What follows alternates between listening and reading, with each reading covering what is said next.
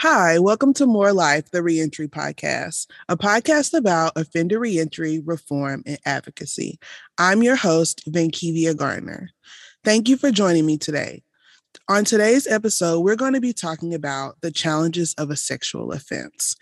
This is a particular subset group of individuals that are justice involved, that are involved in the justice system, and we're going to be talking about their experiences and the challenges that they have regarding to being convicted of a sexual offense. And so today with me, I have Dr. Kras, Dr. Kimberly Kras. She is an associate professor in the School of Public Affairs at San Diego State University. And here she teaches criminal justice and public administration. She teaches in the criminal justice and public administration programs. She's earned her PhD in criminology and criminal justice from the University of Missouri, St. Louis, following a career with the Missouri Division of Probation and Parole. And she has her master's in criminal justice and criminology, as well as a bachelor's in psychology from the University of Missouri at Kansas City. So a lot of the research that she has done examines these lived experiences of people experiencing reentry from prison and their process towards assistance. She specifically has looked at the role of housing. She's looked at social support. She's looked at fines and fees. And more recently, she's kind of looking at employment and how that is impacting legally involved individuals. So without further ado, I will allow her to take the floor and say anything that she would like to add. Thanks so much, Vankivia, for having me on. I am really excited to talk with you about this particular topic, which has been the bulk of my research, and share some of the new things that I'm working on related to this population. Yes. Thank you. And like I said, I appreciate you coming on here and just, being able to share your expertise. One thing I do want to start off with first is I know that this can be a very stigmatizing group because of the nature of their crime. And I guess for our listeners, before we get deep into the conversation of, is there anything that we need to be mindful of or to just keep in mind as we are discussing this population? Yeah, I think that's a great point, Vankivia. This is a really stigmatized and stigmatizing issue, and it also comes with it people who've been victimized by the sexual offenses themselves.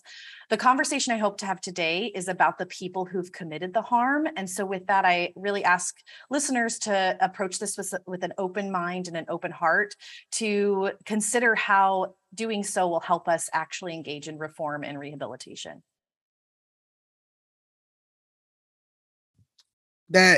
Thank you, because that's exactly where I was going with that, of just being open-minded about the topic that we will be discussing today.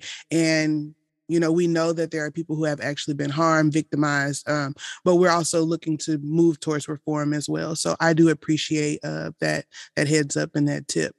So, but yeah, just to get right into our conversation of just talking about sexual offenses, I guess it's important to talk about what these are and how we define these. Yeah, I think that I would approach this in two ways. So one would be the legal ways that we talk about what is a sexual offense, and then also about sexual harm. And so sometimes the legal definition can't capture all of that. And so when we look at the legal definitions, I mean, they run the gamut because we've got 50 states with 50 systems, plus our territories in DC. And so there's a lot of variation that occurs, but generally offenses will be considered either contact or no contact, whether there is a victim that is in person, or perhaps it's something like an online offense. Or we might consider it by the type of victim. Is the victim a child under a certain age, or is the victim a male or a female? We still consider it generally in a binary category. And then there's the degrees of sexual offense, how much harm has occurred or how many times did the offense take place. And that's going to be determined by typically a prosecutor in that particular jurisdiction. And this is where that variation really creates some confusion and some concern among citizens, because when we ask people, what do you think of as a sexual offense? Most people will think of the very worst possible thing that could occur. And those things absolutely do. But there's also a wide array of other types of behaviors that are captured under these legal definitions. But the other thing I think is equally important, and this is important for the conversation about reform, is about the harm caused and understanding and examining the ways in which somebody has engaged in sexual deviance or sexual harm against somebody or against the community, and how that maps onto our legal definitions so that we can come up with those interventions.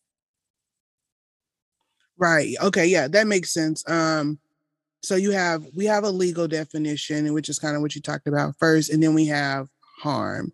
Mm-hmm. And that's really what you're saying is like, so what you're saying there is like, that's kind of the impactful thing of this, I guess, like, what am I trying to say here? That's what's impactful of the harm that is being put on somebody, right?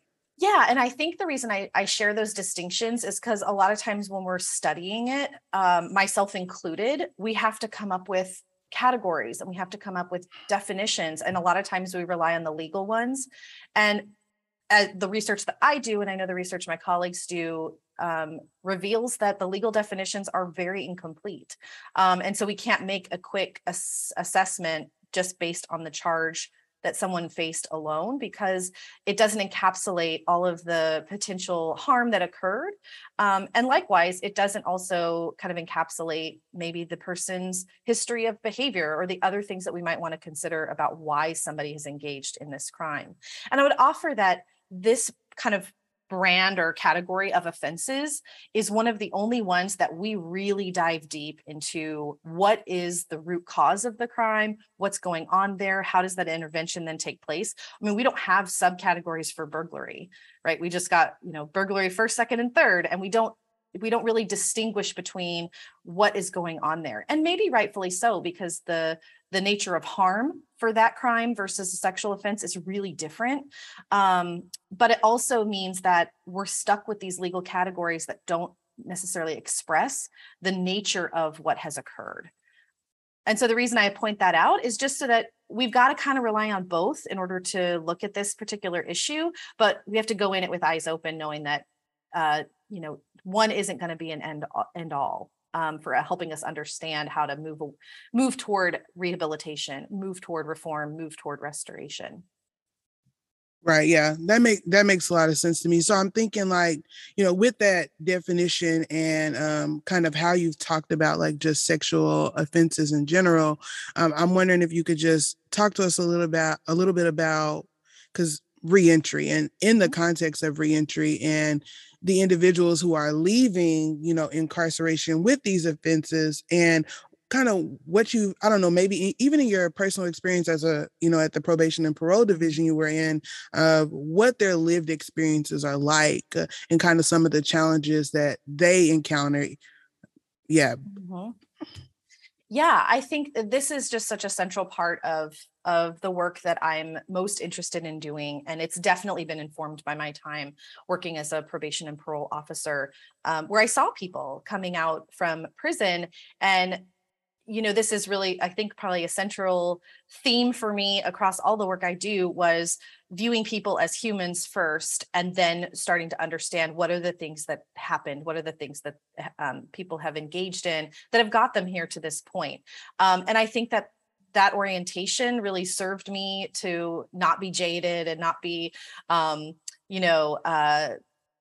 really judgmental or extra stigmatizing of the population that I would be working with. But it was actually the bureaucracy that jaded me, not the population I worked with, but really inspired me then to say, okay, what can we do to view people who've engaged in what we would consider the worst of the worst crimes?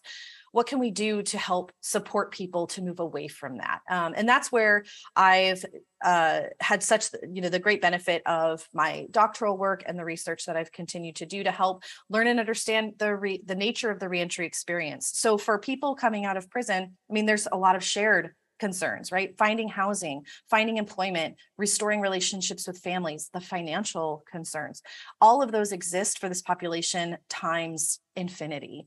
And that's because of the way that we've built our legal and management responses to introduce a lot of surveillance and a lot of restrictions, under the premise of well, if we create these restrictions, then we'll reduce harm. We will make sure that people don't harm again.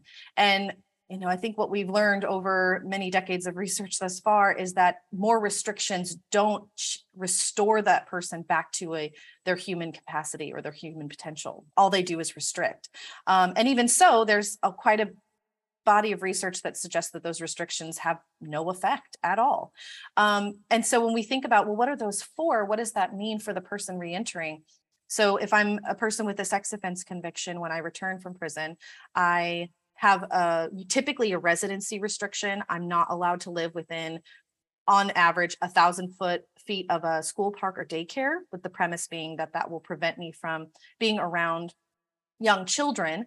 Again, it assumes that the harm is only to children, and that adults or that people at any age range could be, considered in potential harm. And it also assumes that restriction does what it says it will do. Some research that I did back in my doctoral work revealed that they had no effect. They didn't change anything, but the qualitative data that came from that larger study revealed the increasing hardships for people to actually re-enter the community in a meaningful way.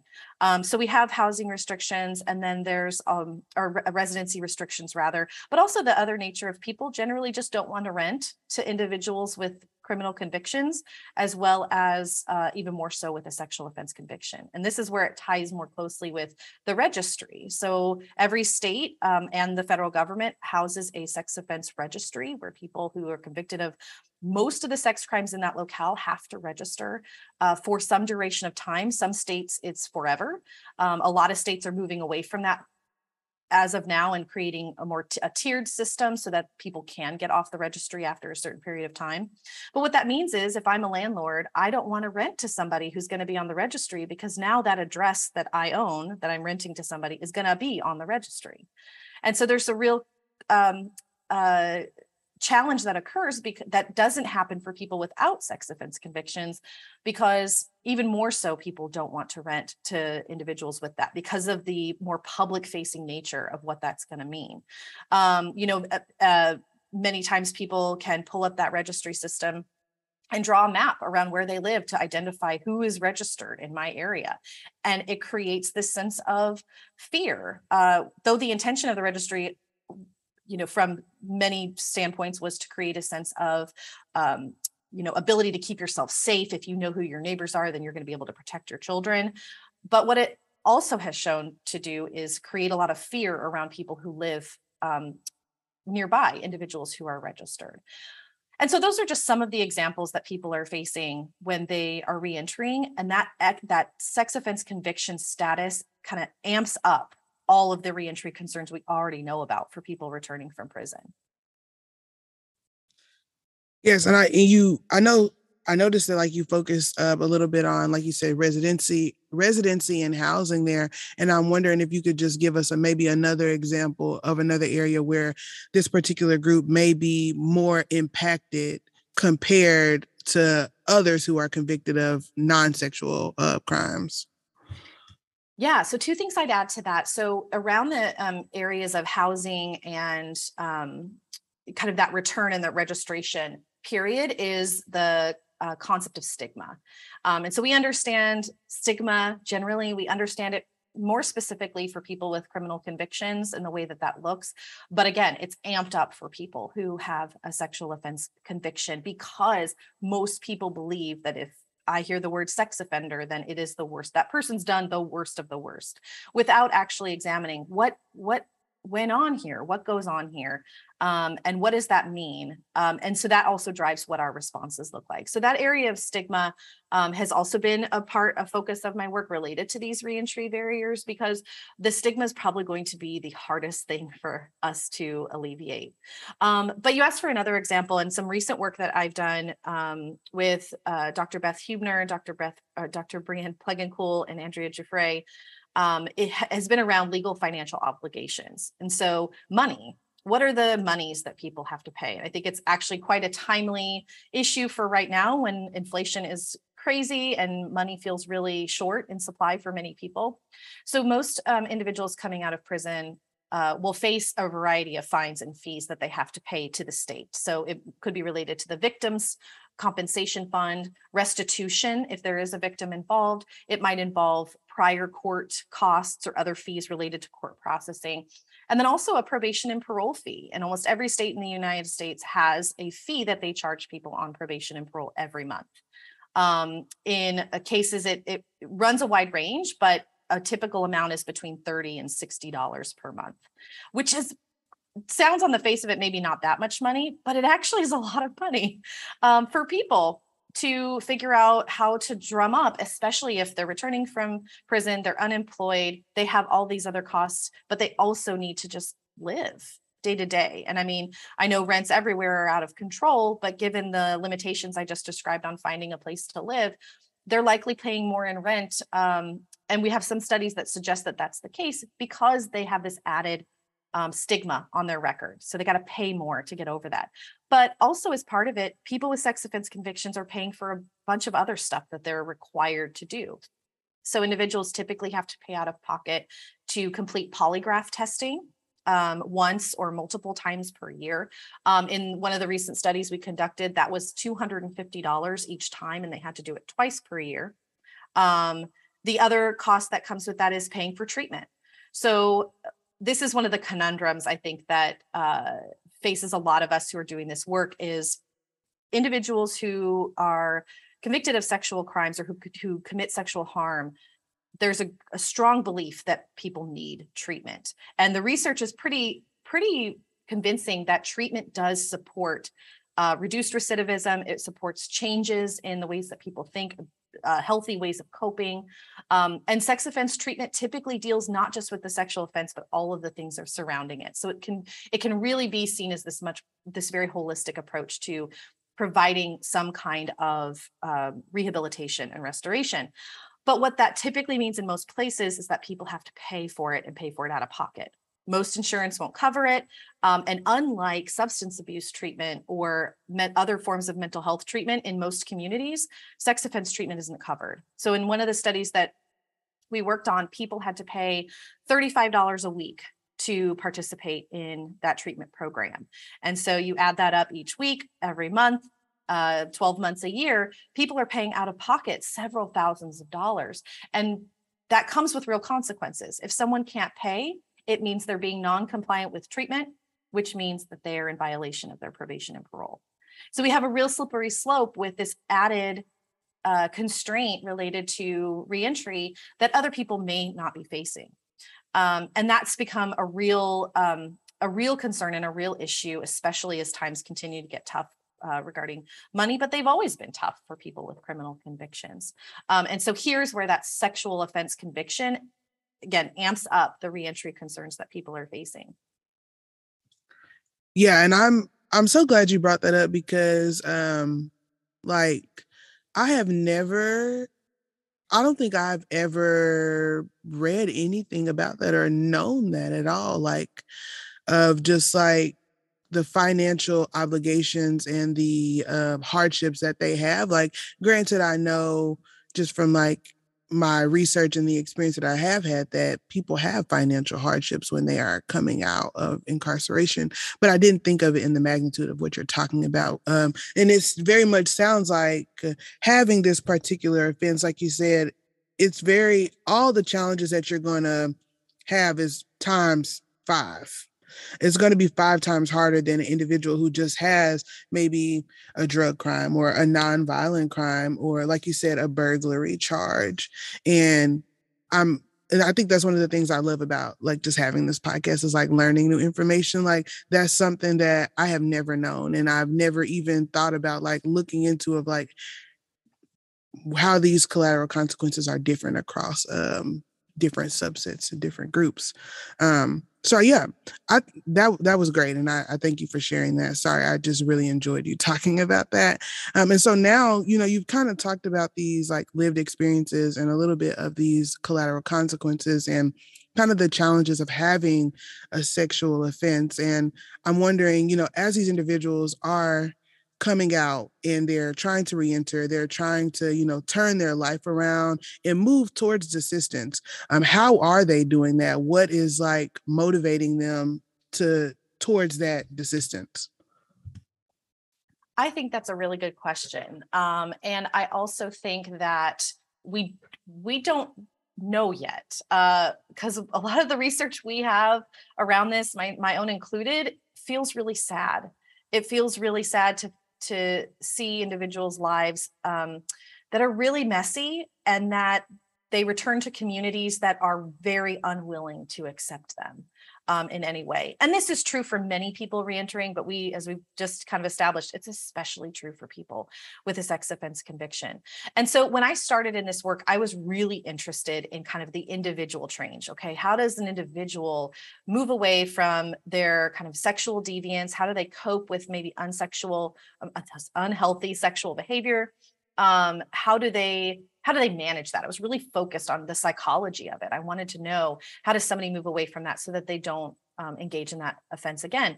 And very quickly, I learned that was just such a small piece of it, because no matter how much treatment someone has been through, and I'll talk about that in a second, when they are released from prison, it is returning to a fire pit. It is returning to a place that is unwelcoming, that doesn't want people to succeed. It's almost in such contrast to what we train and help people cope with through therapy and treatment, that it's astounding that we would just almost completely contradict or counteract the progress that people make. So most places in the United States require an individual who's been convicted of a sexual crime to engage in sexual offense specific treatment. So in most prison settings, there'll be a special housing unit where the treatment program exists, and people will go to that treatment program some period of time before they're released. So sometime within the year or 2 years before they're released.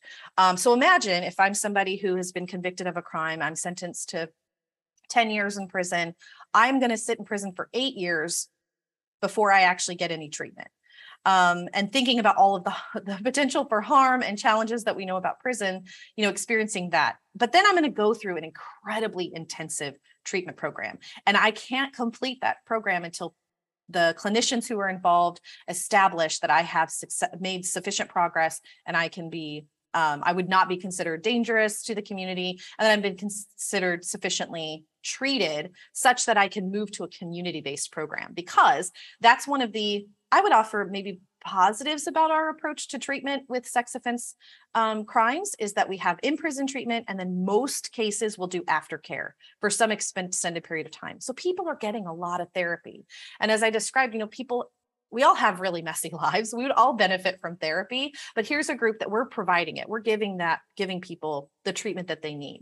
But treatment doesn't and can't work in that vacuum. So once someone is returned to their community, what things are we providing to help bolster the skills and the progress that they've made in that treatment program? What things are we doing to help that person move forward? And this is where the research that I've done and other research that comes out of Australia and the UK and Canada is showing that these barriers really impede that progress. Now, that's not to say that people walk back on their treatment program, but instead, people are persevering in the face of these barriers.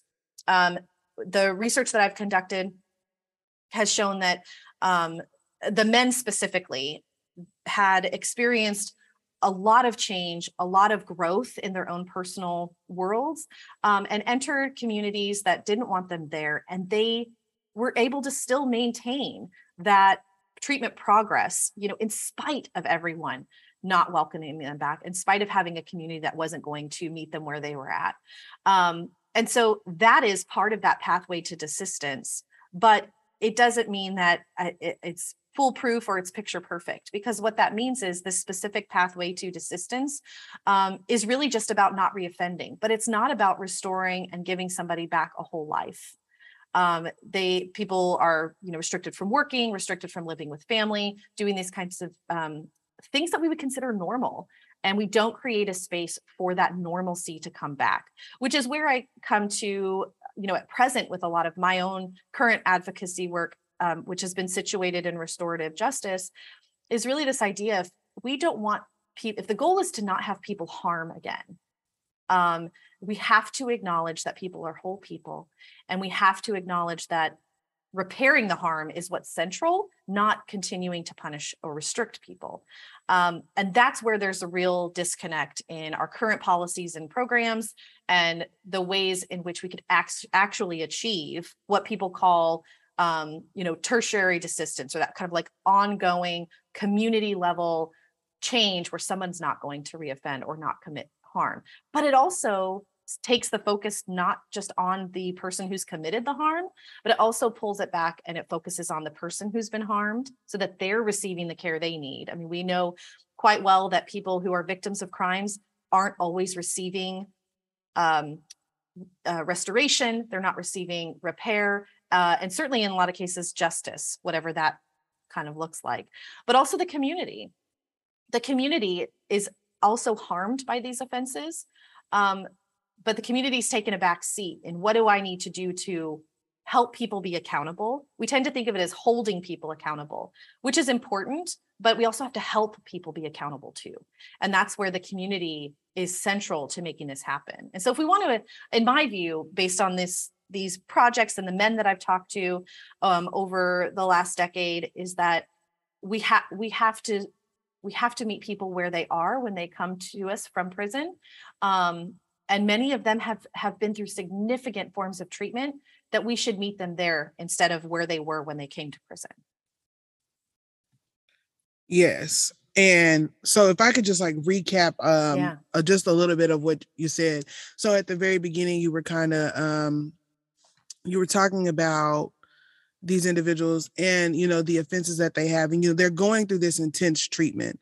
And even with the treatment that they're getting, when they're coming out into their communities and society, the support is not there for them. And so they're kind of falling back into maybe this cycle of not necessarily reoffending, and like not necessarily reoffending, but it's not restoring their life. And for us, like as a community and as people that are out here, the thing that we kind of need to do is to look at these people holistically and understand, like, okay, they made a mistake. But in order for us to advance, we have to provide some level of support for them. And that doesn't take away, granted, that doesn't take away the pain or the harm that they may have caused to their victims. But if we ever want to move forward in life and kind of create a place where they can restore themselves and possibly reduce that harm and focus on public safety, we have to restore them as an individual first. Yeah, that's perfect. And I would add to that the restoring somebody is actually part of serving justice. It's part of restoring the victim. It's part of restoring the community. You can't do any of those things without doing all of them. And the justice system isn't quite so good at that just yet. But I think that's really important. And one thing that I think this is kind of a natural place to introduce this is there might be listeners who are saying, well, so what? These people deserve it. They're the ones that did these things. They deserve to go through these hardships. They deserve to pay more money. They deserve to have these restrictions.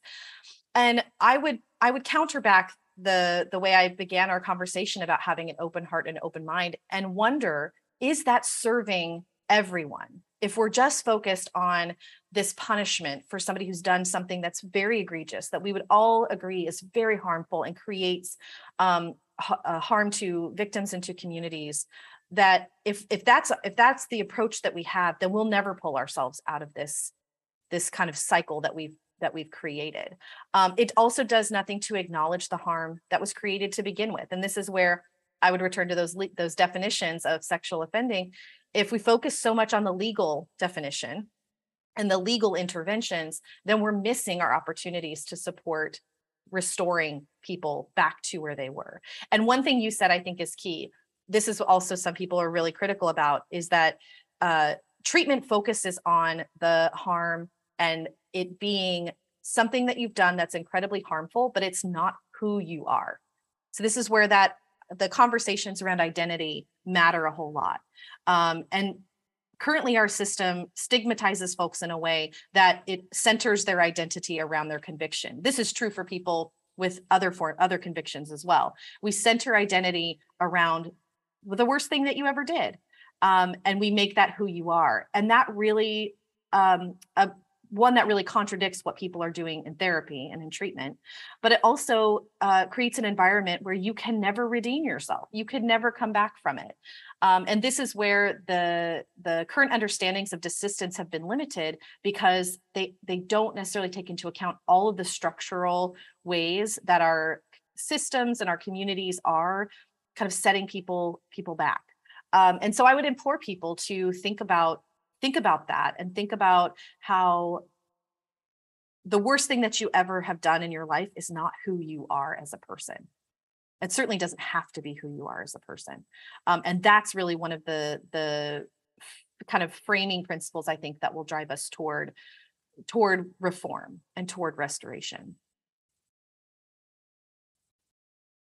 I'm really glad you brought that up, because identity is such a critical piece whenever you are working with anybody that is involved in the justice system. Like you said, like, they put this label on you of convicted felon or, sex offender. And then this is kind of what you live by. And this is kind of what people view you as and what the world perceives you as. And it's hard to get away from that. And I imagine that for these individuals, it's even harder to move away from a label like that when society has defined you this way. And I really like what you said for our listeners to, and really reflect on the worst thing that you've ever done. And it's like, do you define yourself by that? And do others define you by that? And that's why I just really like the idea of like second chances, regardless of who you are or what you've done. And I like the point that you also brought up about just like another thing, and I've talked about this in another episode of, just identity and like the things that the words that we use, calling someone a sex offender, is probably not the most empowering thing for them to hear. So like just even the words that we use, the metaphors that we use, or the references that we make, like they have an impact, and they are stigmatizing. So even just audience, I just encourage you to kind of reflect on those things and like think about that, and like, how are you approaching these individuals? How are you interacting with them? And is it moving you in a way is it moving you towards what you would like for them to be at, or like what you would like the world to be at when it comes to like this particular group of individuals? But yeah, so I know I just went on like a rant there, and I'm so sorry about that. But just going back to our conversation, because we're talking about these, and I know one of the things that we talk about is like stigmatization, and that's a really big thing for this group. And I'm wondering, what are ways in which we can kind of reduce that stigmatization besides like language? Like, I know I just mentioned that. Are there other things that we could do as a society or as a community? Because I know you mentioned earlier, community has kind of taken a step back. What can they do to kind of help in this area? Yeah, I have two big thoughts on that. One of which is more like legal, and one of which is more community-based thinking.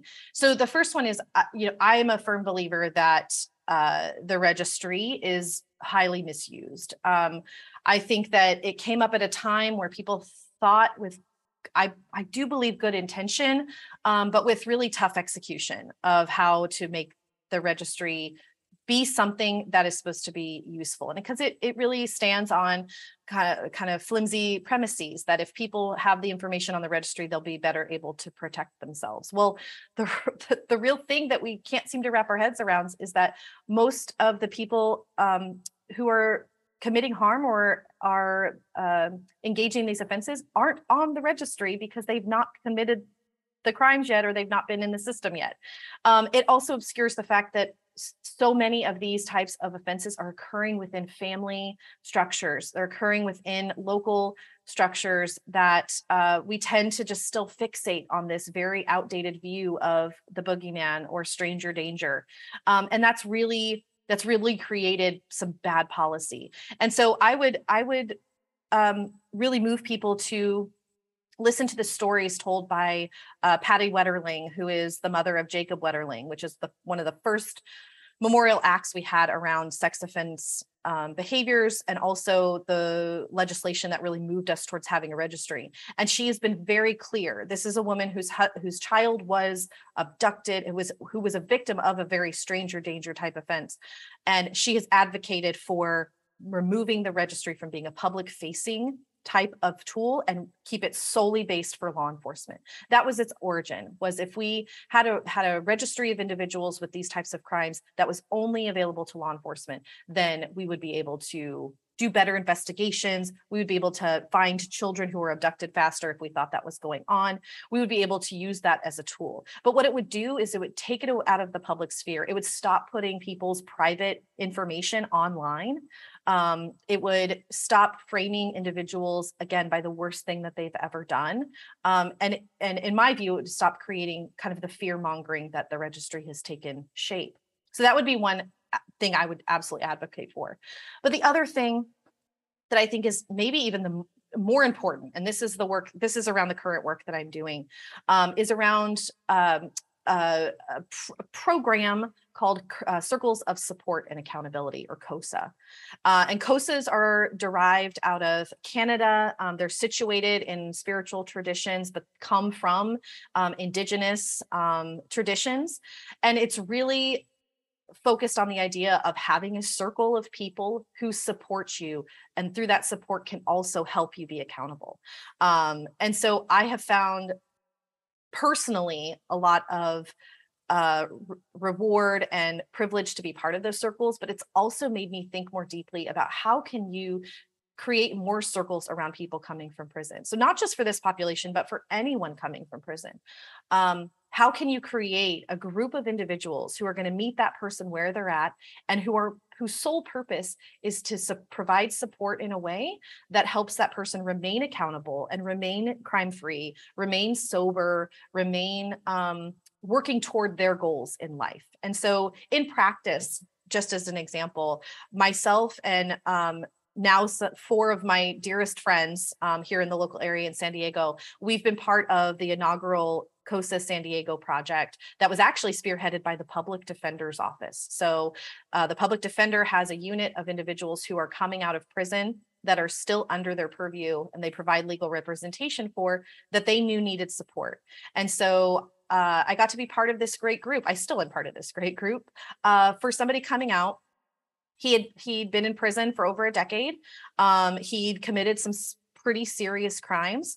But our purpose as a circle was to invite him and welcome him home, and understand the things that he needed, to also help him understand, what do I need when I come out from this experience of incarceration, to not only support what he had been learning in treatment and the ways that he wanted to live his life, but also how do you engage with normal interactions with people? How do you have friendships? What does it look like to have somebody who calls you every week to find out how you're doing, or just learn about what you did during your day? And we probably don't think enough about those small acts of kindness and love and support and caring that are not at all centered around the crime that the person committed. They're just centered around this person as a human. And this is where I feel like the community's responsibility to welcome people home and surround them with this type of support is the thing that's missing. And how do you scale that up? This is the question that I'm asking right now in my research. How do you create systems that will help support this? How do you change the hearts and minds of communities that don't want people back living near them?